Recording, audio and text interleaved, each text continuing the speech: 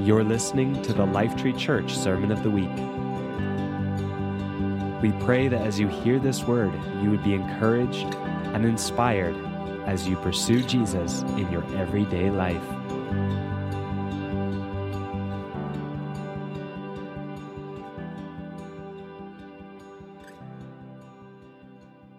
Okay.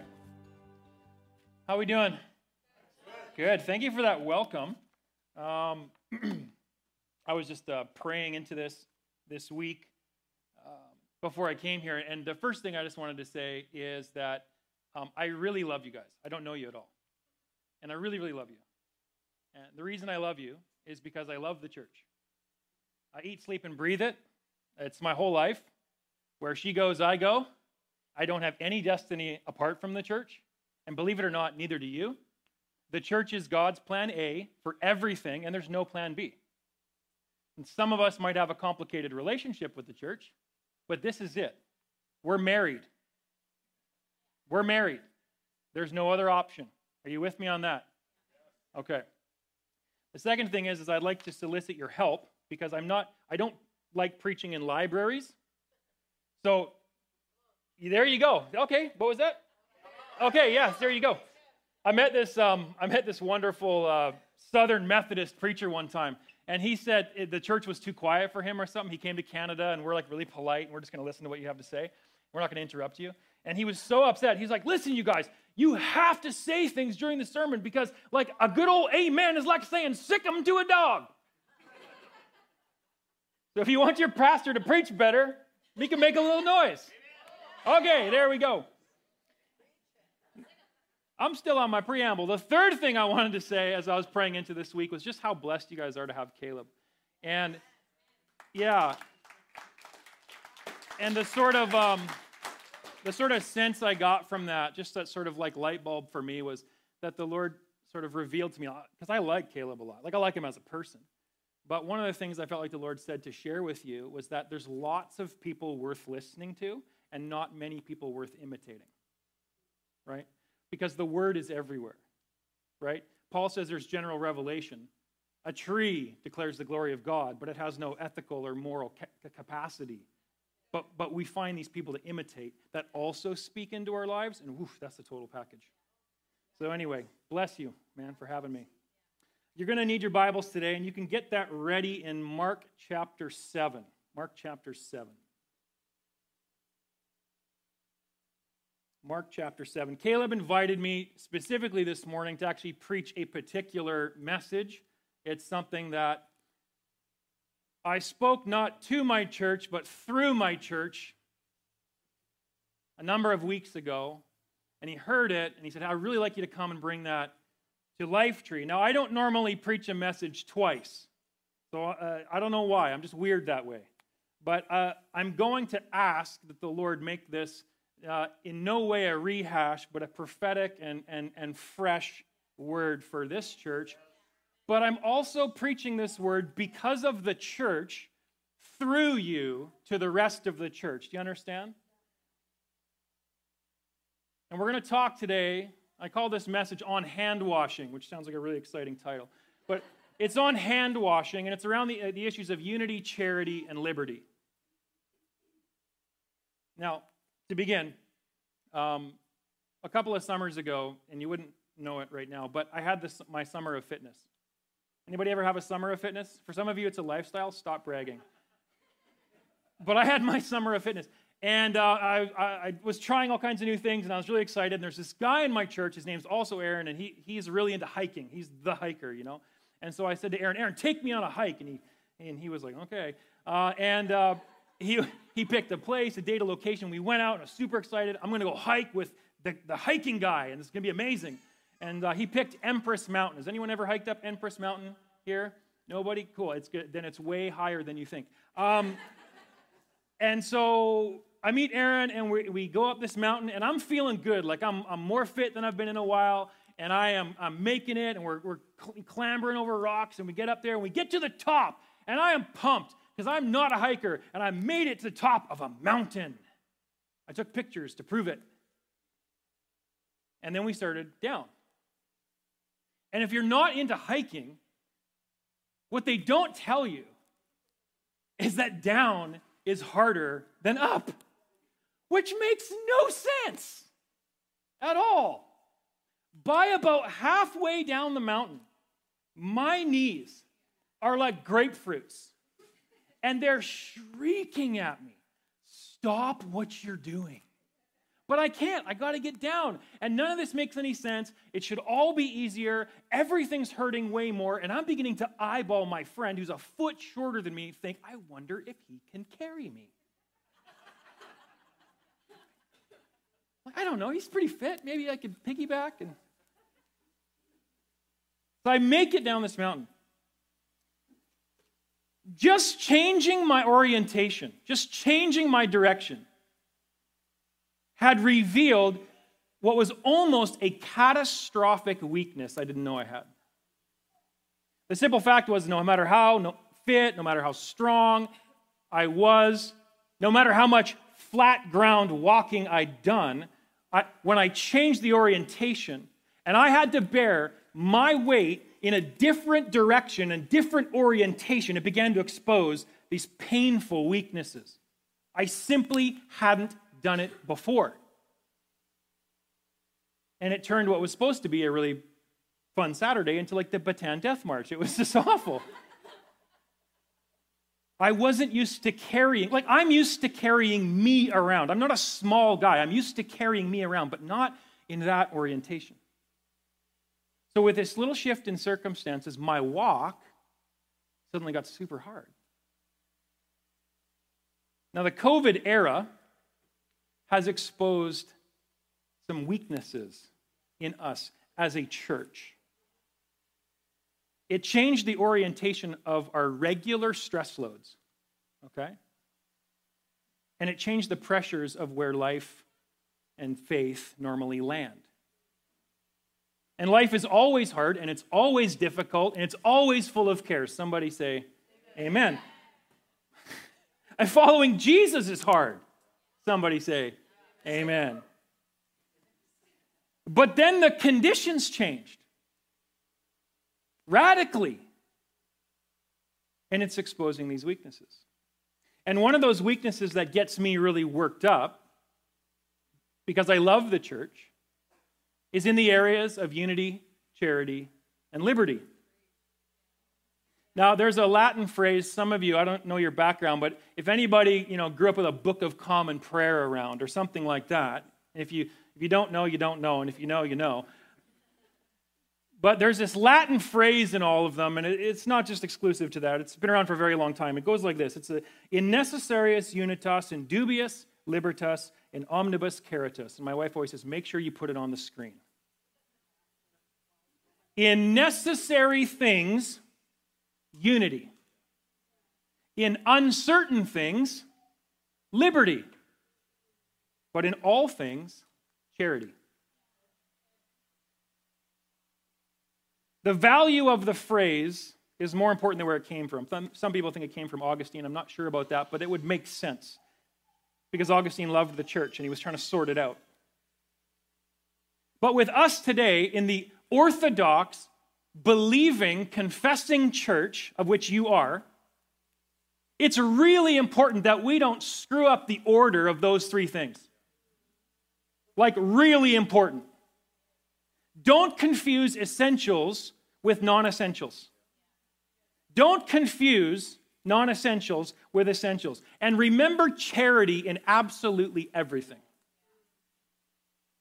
Now, what I understand from pastoring my church, now this may or may not apply to you, but in my church, the media that they've been consuming for 20 months has a single purpose, and that's to make them angry and scared. Probably not what you guys are watching. A relentless drive to upset you. And I understand that somehow in the last 20 months, polarization is now the way in which we're supposed to interpret everything. That our culture has actually regressed into this sort of slobbering McCarthyism. And some of you know what that means. Where you're looking for the enemy all the time. I understand we've gone completely backwards into an us and them Cold War, and it has not escaped the church.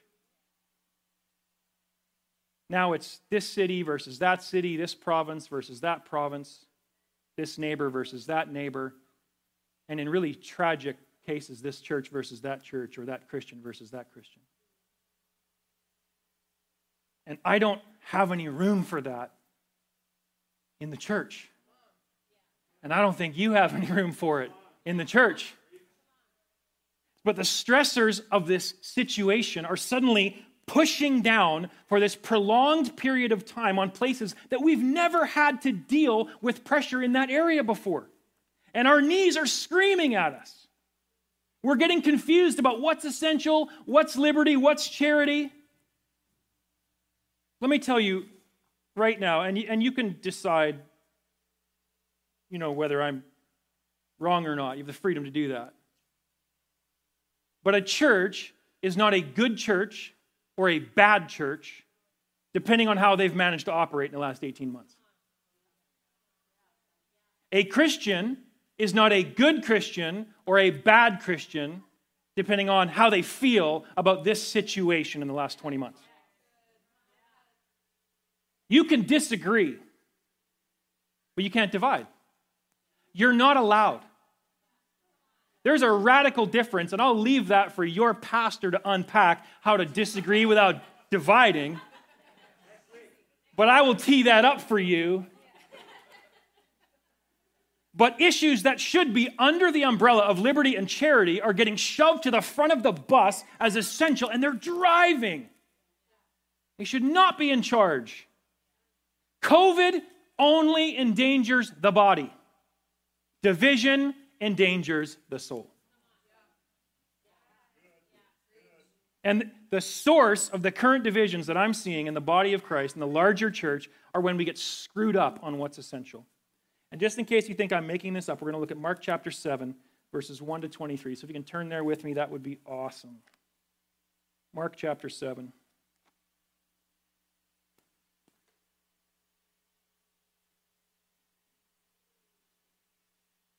Now, when the Pharisees gathered to him, who's him? Jesus. With some of the scribes who'd come up from Jerusalem, they saw that some of his disciples ate with hands that were defiled, that is, unwashed. For the Pharisees and all the Jews do not eat unless they wash their hands, holding to the tradition of the elders. And when they come from the marketplace, they do not eat unless they wash. And there are many other traditions that they observe, such as the washing of cups and pots and copper vessels and dining couches. And the Pharisees and the scribes asked him, "Why do your disciples not walk according to the tradition of the elders, but eat with defiled hands?" And he said to them, "Well did Isaiah prophesy of you hypocrites." Jesus, gentle Jesus, meek and mild. As it is written, "The people honors me with their lips, but their heart is far from me. In vain do they worship me, teaching as doctrines the commandments of men. You leave the commandment of God and hold to the tradition of men." And he said to them, "You have a fine way of rejecting the commandment of God." Does Jesus ever think it's fine to reject the commandment of God? No, this is holy sarcasm, which gives us all permission. Right? Jesus is perfect theology. Walking, talking, perfect theology. Everything he does, says, thinks, feels, that is perfect theology. And he's being sarcastic here, which just blesses my heart. You have a fine way of rejecting the commandment of God in order to establish your tradition. For Moses said, "Honor your father and your mother, and whoever reviles father or mother must surely die." But you say, "If a man tells his father or mother, 'Whatever you have gained from me is korban,' that is given to God," then you no longer permit him to do anything for his father or mother, thus making void the word of God by your tradition that you have handed down, and many such things you do. And he called the people to him again and said, "Listen to me, all of you, and understand. There's nothing outside a person that by going into him can defile him." Something? Nothing. But the things that come out of a person are what defile him. And when he had entered the house and left the people, his disciples asked him about that parable. And he said, do you still not get it? Don't you see that whatever goes into a person from outside cannot defile him, since it enters not his heart, but his stomach, and is expelled? And then there's a parenthetical note by Mark. Thus he declares all foods clean. And he said, what comes out of a person is what defiles him. For within, out of the heart of man, come evil thoughts, sexual immorality, theft, murder, adultery, coveting, wickedness, deceit, sensuality, envy, slander, pride, and foolishness. All these evil things come from within, and they defile a person. The word of the Lord this morning.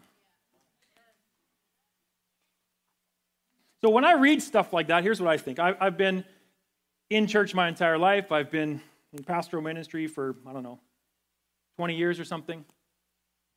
I honestly believe that lots and lots and lots of people in church don't like Jesus. They don't like him. They don't like him one bit. What they like is their Jesus, not actual Jesus. Jesus is really irritating. I mean, my version of Jesus agrees with me about every single thing. It's remarkable how me and my Jesus see the world the same way, right? But like Jesus will come over to your house knowing full well what you happen to care about and do the opposite. Jesus, would you mind just washing your hands for dinner? I will not. Jesus, you're breaking some very important rules right now. There are rules, Jesus, and you cannot risk contaminating everyone here with your dirty hands. I still will not. Now, at this point in the conversation, Jesus is over. His hands are dirty. His disciples' hands are dirty. The real Jesus might be amenable to washing his hands. But, see, they made this really, really horrible mistake, the Pharisees in this scene. They conflated hygiene with holiness. They had the audacity to elevate habits and practices that they personally believed in as if it was exactly what God believed in too. They elevated the commandments of men up to the commandments of God. And in so doing, you leave the commandment of God. Not a light saying. What is the commandment of God? When they came and asked him, Teacher, what is the greatest commandment? What did he say?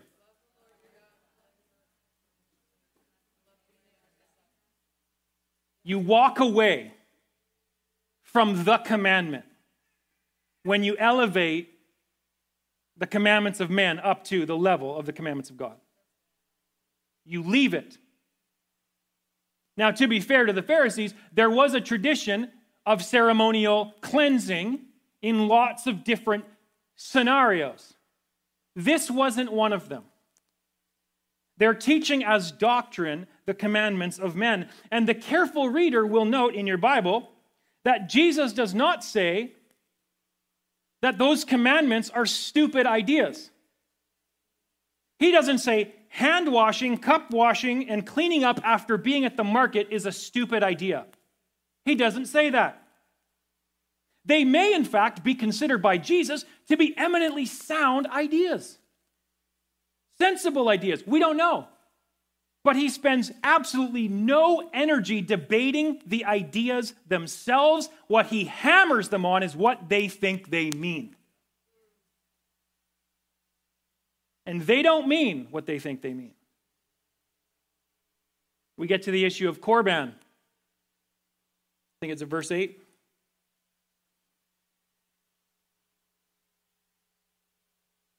Sorry, verse 11, the issue of Korban. So the idea of Korban is, it basically means gift or offering, essentially. And it's arguably the most important word in riveting books in the Bible like Leviticus. I'm sure you're all well versed. It shows up at least 100 plus times in Leviticus. When you bring your korban, when you make this kind of offering, when you make this kind of gift, korban's a very important idea.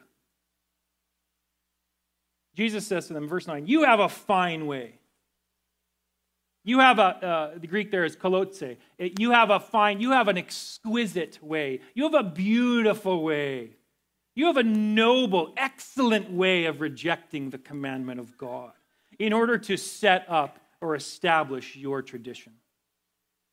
Jesus uses the issue of korban to reveal the whole horrible mechanism that's at work here. The horrible mechanism they're using is to take God's name or a godly idea and leverage that to get people to do what you want, not what God wants.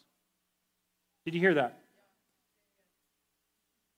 The issue of korban is that they're using God's name or even God's ideas and leveraging them to get people to do what you want them to do, not what God wants them to do.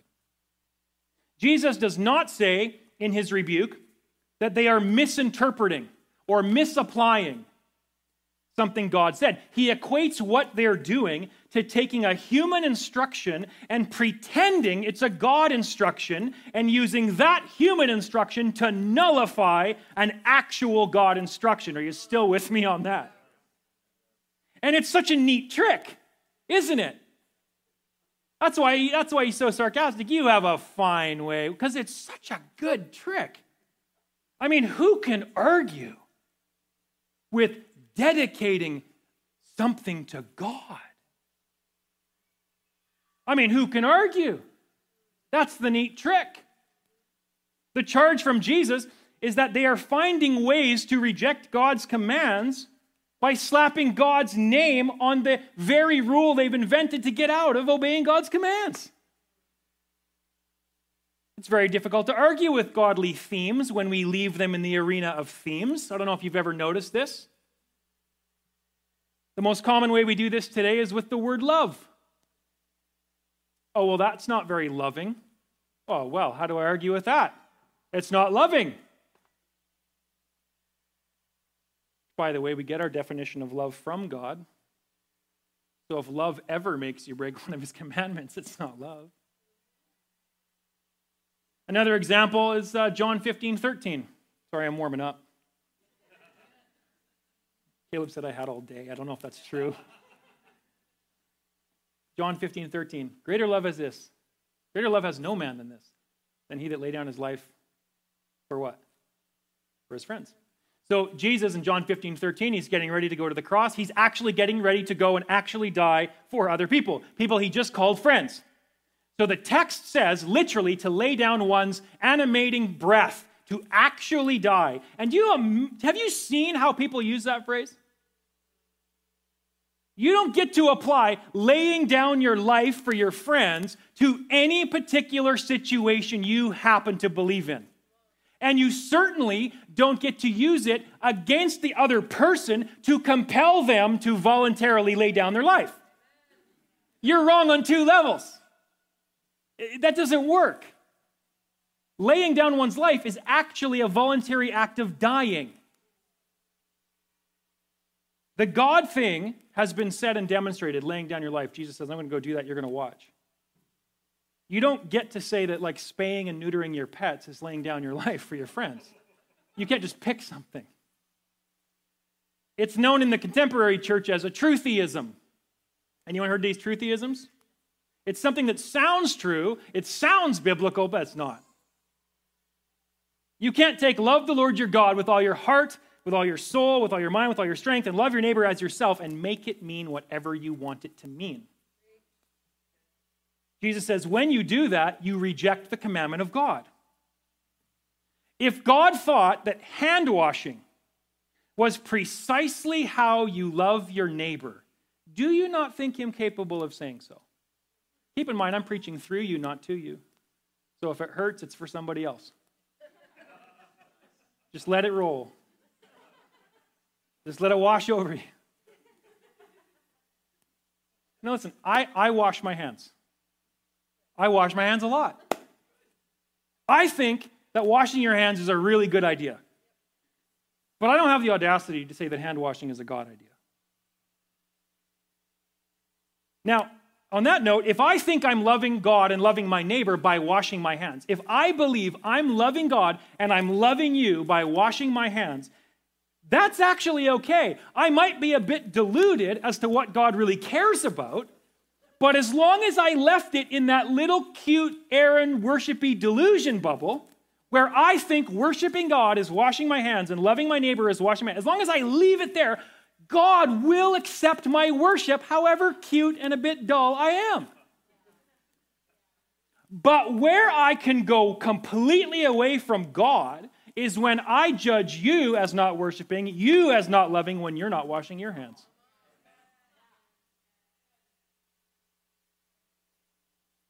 The mystery that was hidden for ages and generations in Christ Jesus, now revealed to us, is the church. And the fact that it exists, Jew and Gentile, male and female, slave and free, people with incredibly different ways of understanding everything and experiencing life. And they can do this in Christ Jesus somehow in love.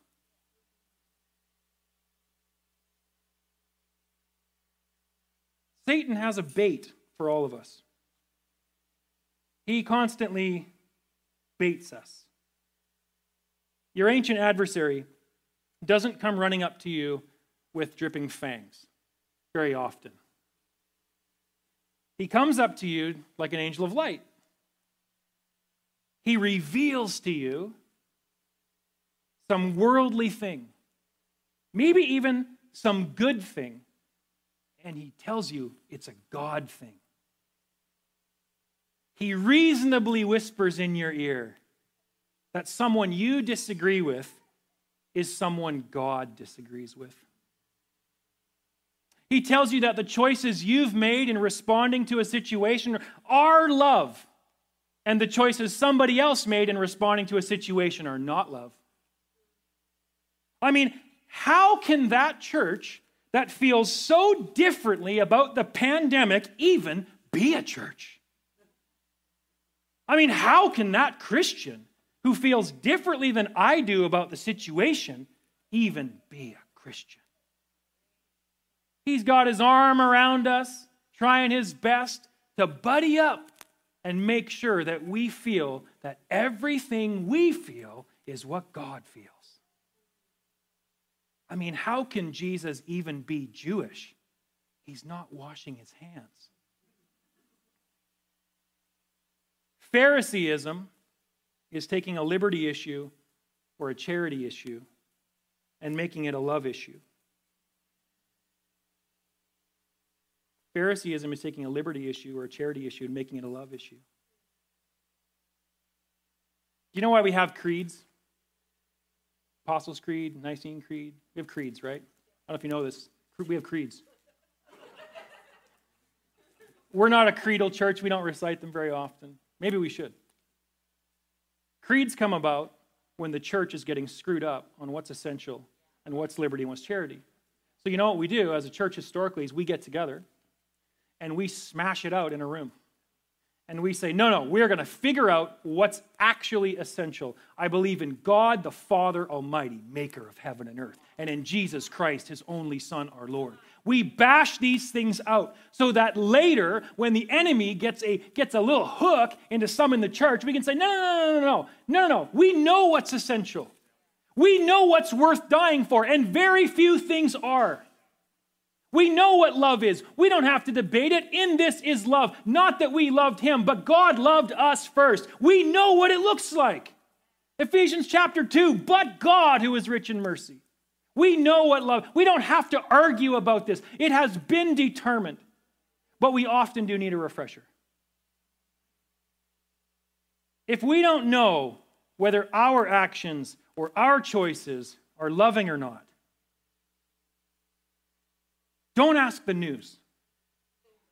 How do they know? How do they know what love is? We barely know. We see through a glass dimly. We are learning for the rest of our natural days to even get a handle on what love is before we finally see Him. Why is anyone else allowed to describe and prescribe for us what love looks like?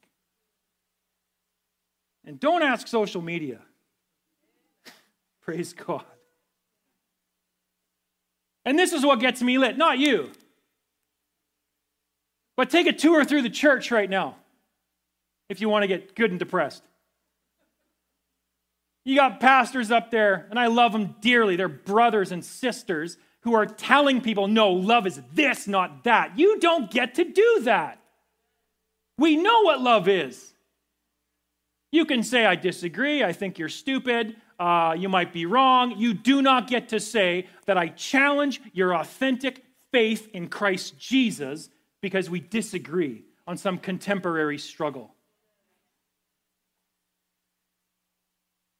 So Jesus says, and he draws everybody into him, and he explains it to the crowd again, and then he moves on, and the disciples say, I still don't get it. And Jesus says, why don't you get it yet? Listen to me. If you don't know whether you're in God's right now, he says, look in your heart, not theirs.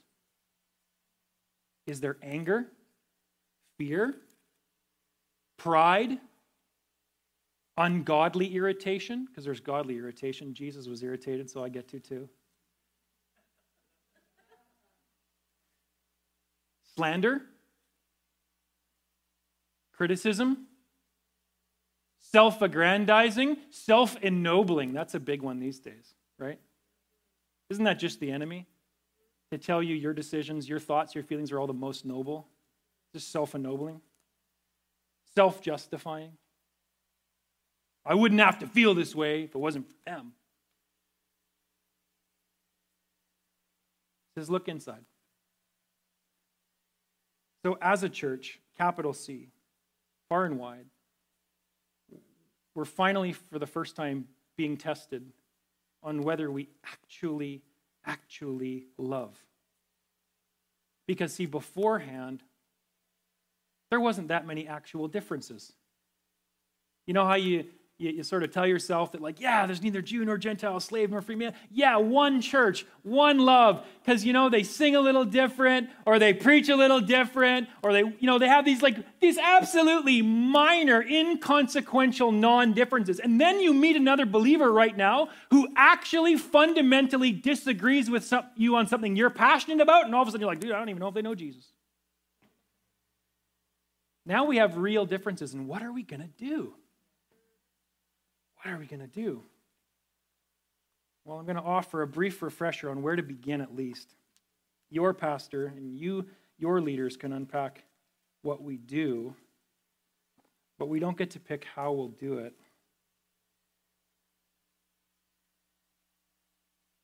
If I speak in the tongue of men and angels, but have not love, I'm a noisy gong or a clanging cymbal. See, we read this at weddings, right? Which is really hilarious. Because this is actually for a church in the middle of tearing itself apart in Corinth. This is an ecumenical word, an ecclesial word. And if I have prophetic powers, and I understand all mysteries and all knowledge, and if I have all faith so as to remove mountains, but have not love, I am nothing. Something? Nothing. If I give away all that I have, if I deliver up my body to be burned but don't have love, I gain absolutely nothing. Something? Nothing. Love is patient and kind. Love doesn't envy or boast.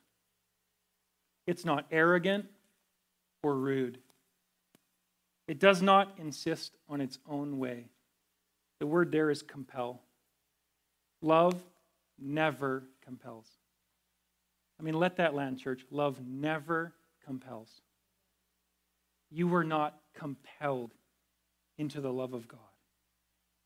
You were wooed. You were invited by the most patiently loving, kind person ever. Love does not insist on its own way. It's not irritable or resentful. It doesn't rejoice at wrongdoing, but rejoices with the truth. Love bears all things. Some things, all things. It believes all things. Means believes the best. And it hopes all things. It endures all things. And love never ends. I think that's a good segue to communion today. Now, again, I don't know you, but I love you. I think Caleb's going to lead us in communion this morning, and I'm excited about that. I'm excited to participate in this together because this is what we need to do. We need to shrink everything right down, church, far and wide. You at home, those that are here, we need to shrink it right down to essentials. And every time we gather around the body and blood of our Lord, we just get rid of all the other stuff.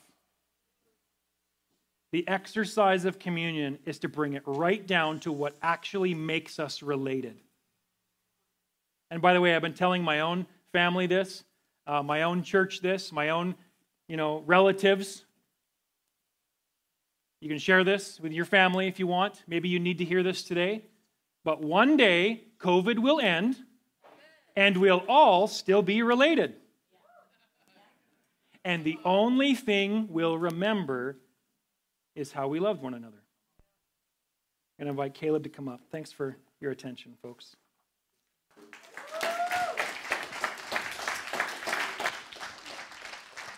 Anybody else grateful for Aaron? Yeah, come on. Maybe we should have him back. You can also find all of his preaching online through Gateway's website. Just want to read one scripture as we go into receiving communion. It looks like the basket's going around. If you didn't already receive some of the elements before the service, Telsey, you want to grab that basket? Does anybody still need who hasn't received? Put a hand up. Hannah? Okay. Thanks, guys. Just as Aaron was speaking this morning, I was brought back again to something in Ephesians 2. It's sandwiched right between the verses we read following worship. Paul says this: remember that at that time you were separate from Christ, excluded from citizenship in Israel, and foreigners to the covenant of the promise, without hope and without God in the world. But now, in Christ Jesus, you who once were far away have been brought near by the blood of Christ. This right here, if you will, is the glue in the church. We rally around the finished work of the cross, the death and resurrection of the Son of God, the Lord Jesus Christ, that was given for the forgiveness of our sins, all of us with grievous sins before God, who had every right to condemn.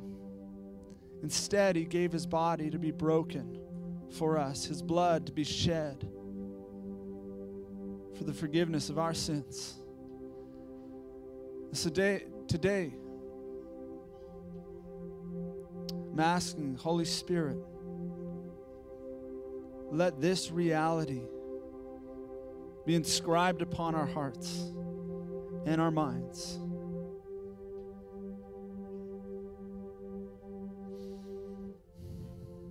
I invite you to take the wafer.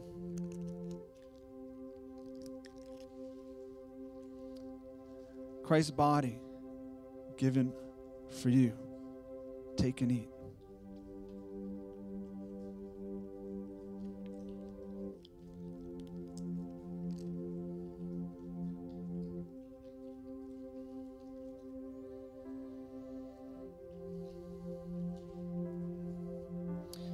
Here you hold in your hand. It's juice, right? More than that. Christ's blood shed for the remission of your sins. Take and drink.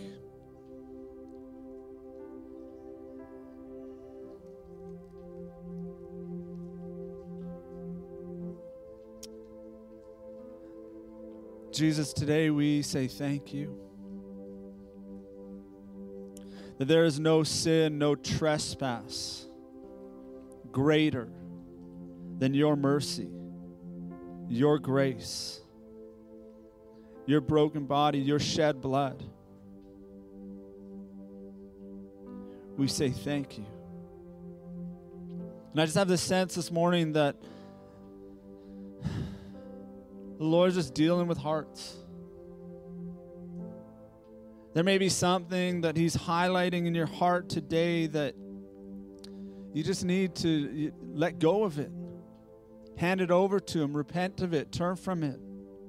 Ask forgiveness. There may be somebody in your life, maybe even in this room, who you need to connect with. Maybe just a hug, maybe a hello. I don't know what that might look like, but just a sense like God drawing us near to Himself and in the process near to one another.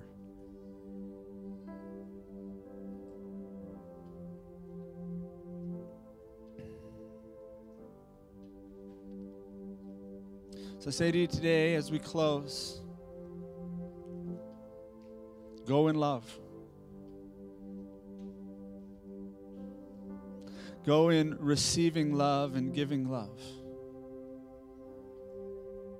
Love that looks like Jesus. So Lord, we ask you, help us love one another well, that the world might know that there is a God, unlike any other, who heals, who restores, who's making all things new. Go in love in the name of the Father, the Son, and the Holy Spirit. Amen.